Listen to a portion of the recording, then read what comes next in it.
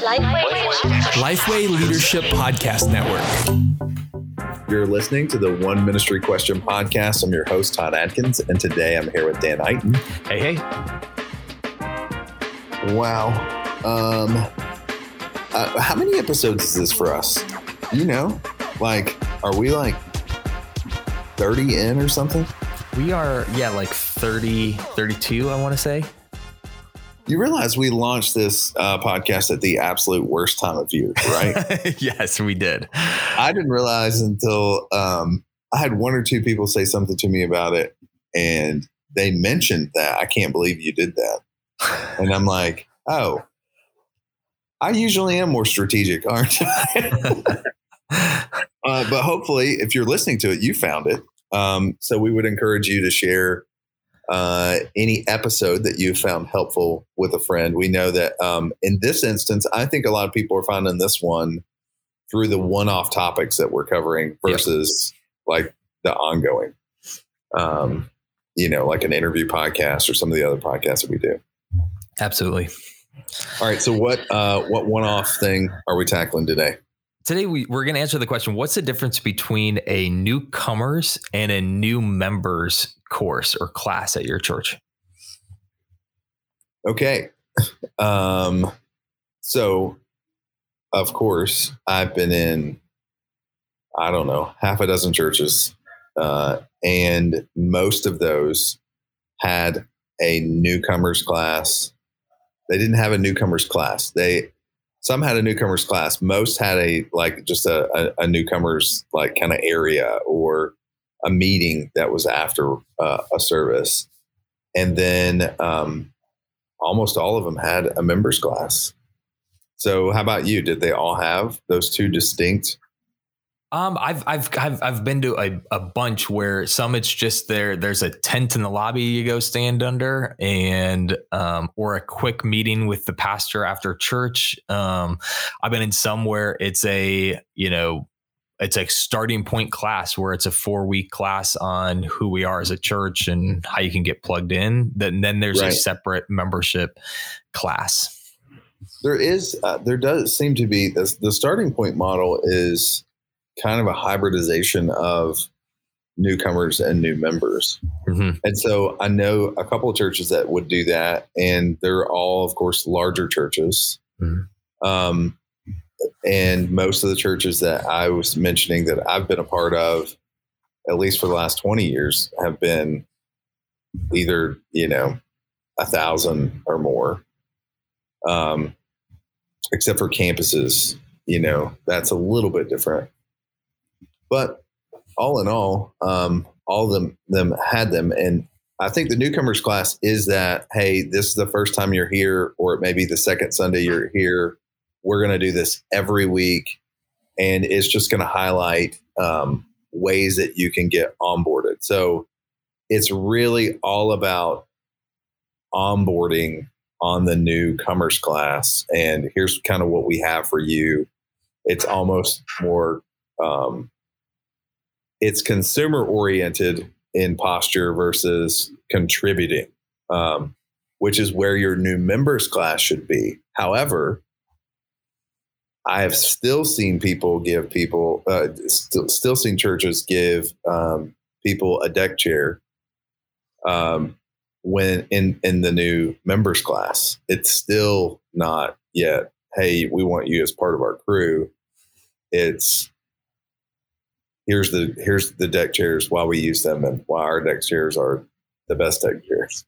I think the thing that can get confusing when it comes to this is, where is it both, or is it just in the new member class? Where do you go and talk about, our, faith statements and our vision and our values and all of those sorts of things that you're definitely going to want a new member to know well. But, at what point do you bring that in? Because, for me, if I'm checking out a church, I want to know, some of those details about that church right away. But is that newcomer experience the best place for that to happen?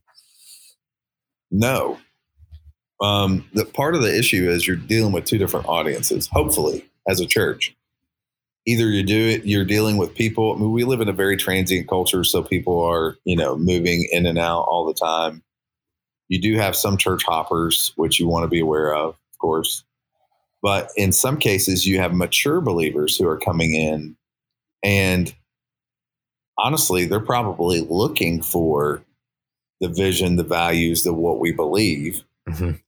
Then you have a completely different group of people that you're hopefully reaching, and that is prodigals or people that are exploring the faith. So prodigals would be, hey, I grew up in church and I went, when I went to college and I stopped going to church and I got married, and we got married in a church.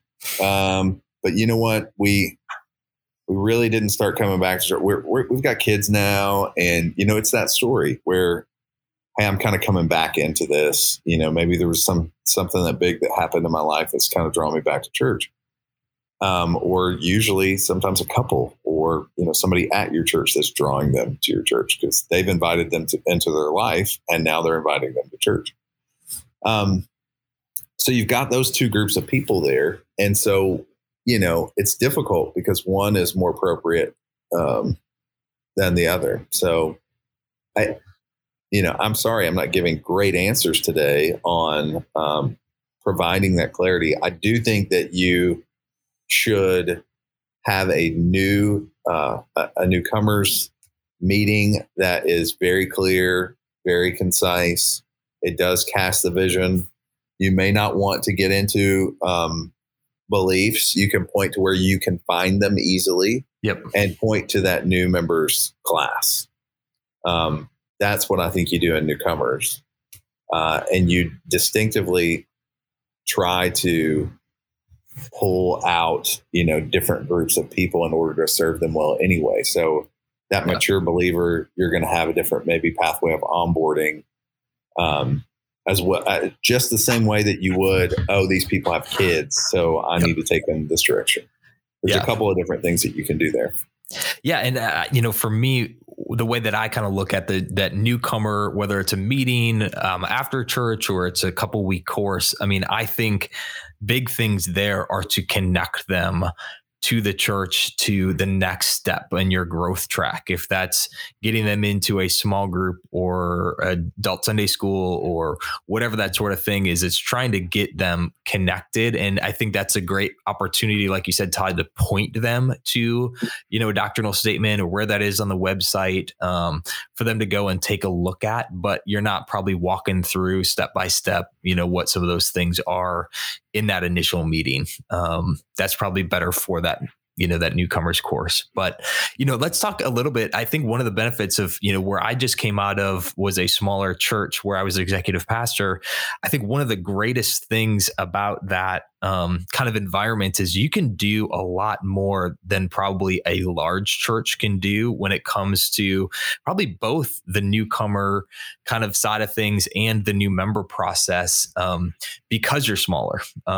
For us, we would do a newcomer meeting or we actually usually had it as a lunch or a dinner, and we would actually go and have that at somebody in our church's house. A lot of times it was our lead pastor's house. And it was a lot more of a informal setting where people got to meet other new people at the church and got to meet some of our, lay leaders. And it was such a different experience than I think a lot of people have had before with churches. So Todd, do you see that kind of difference too of what smaller churches are able to do in these scenarios? Definitely, because when you look at what your church has to offer, pastor, I know you think that the preaching is the stickiest thing, and it is probably the most important thing, but it isn't always the stickiest thing. The stickiest thing is usually your people. Second would be programs, and third would be preaching when it comes to new people. Mm-hmm. And so you want to introduce them accordingly. The great thing about a smaller church is, as a pastor in a smaller church, I know the best 6 couples that I can connect people to. I know I know who's going to be have the best intentions for wanting to meet new people. They're not going to try to sell them Norwex or any MLM thing, because those people are in our churches as well. You want to be careful that it's not their part of their just part of their scheme. But sorry, the big thing. Maybe we should talk about MLMs in church at some point. That'd be good. Yeah. No, but the beautiful thing about a smaller church is you can connect them with the right people. And maybe it's you don't have a newcomers meeting after every service because you're like, hey, we only get a dozen or two newcomers a year. And so, that would be kind of weird if we had one after every service. And I would say yes and no. If once you reach a certain point, it's important to have it after every service because you're communicating to the congregation. You're expecting them to bring their friends. Mm-hmm. And when they do, you have something for them. So that's important. But as a smaller church, I'm thinking of the churches I grew up in, you're talking 150 or less, like you have a distinct advantage because you can have people invite others over to host them. Or what I've seen particularly done well in some church plants is, hey, I'm going to set aside part of my budget and I'm going to take a couple of those couples and I'm going to tell them, hey, we want you to have your calendar open. You two couples are on this week. You two are on next week. You two are on. So if somebody comes, you can invite them to go to Cracker Barrel or Chili's or whatever is the, closest, friendliest watering hole, and allow them to host them and tell them about the church. That is also from a newcomers or new members strategy. That is a beautiful thing because you're connecting them to people.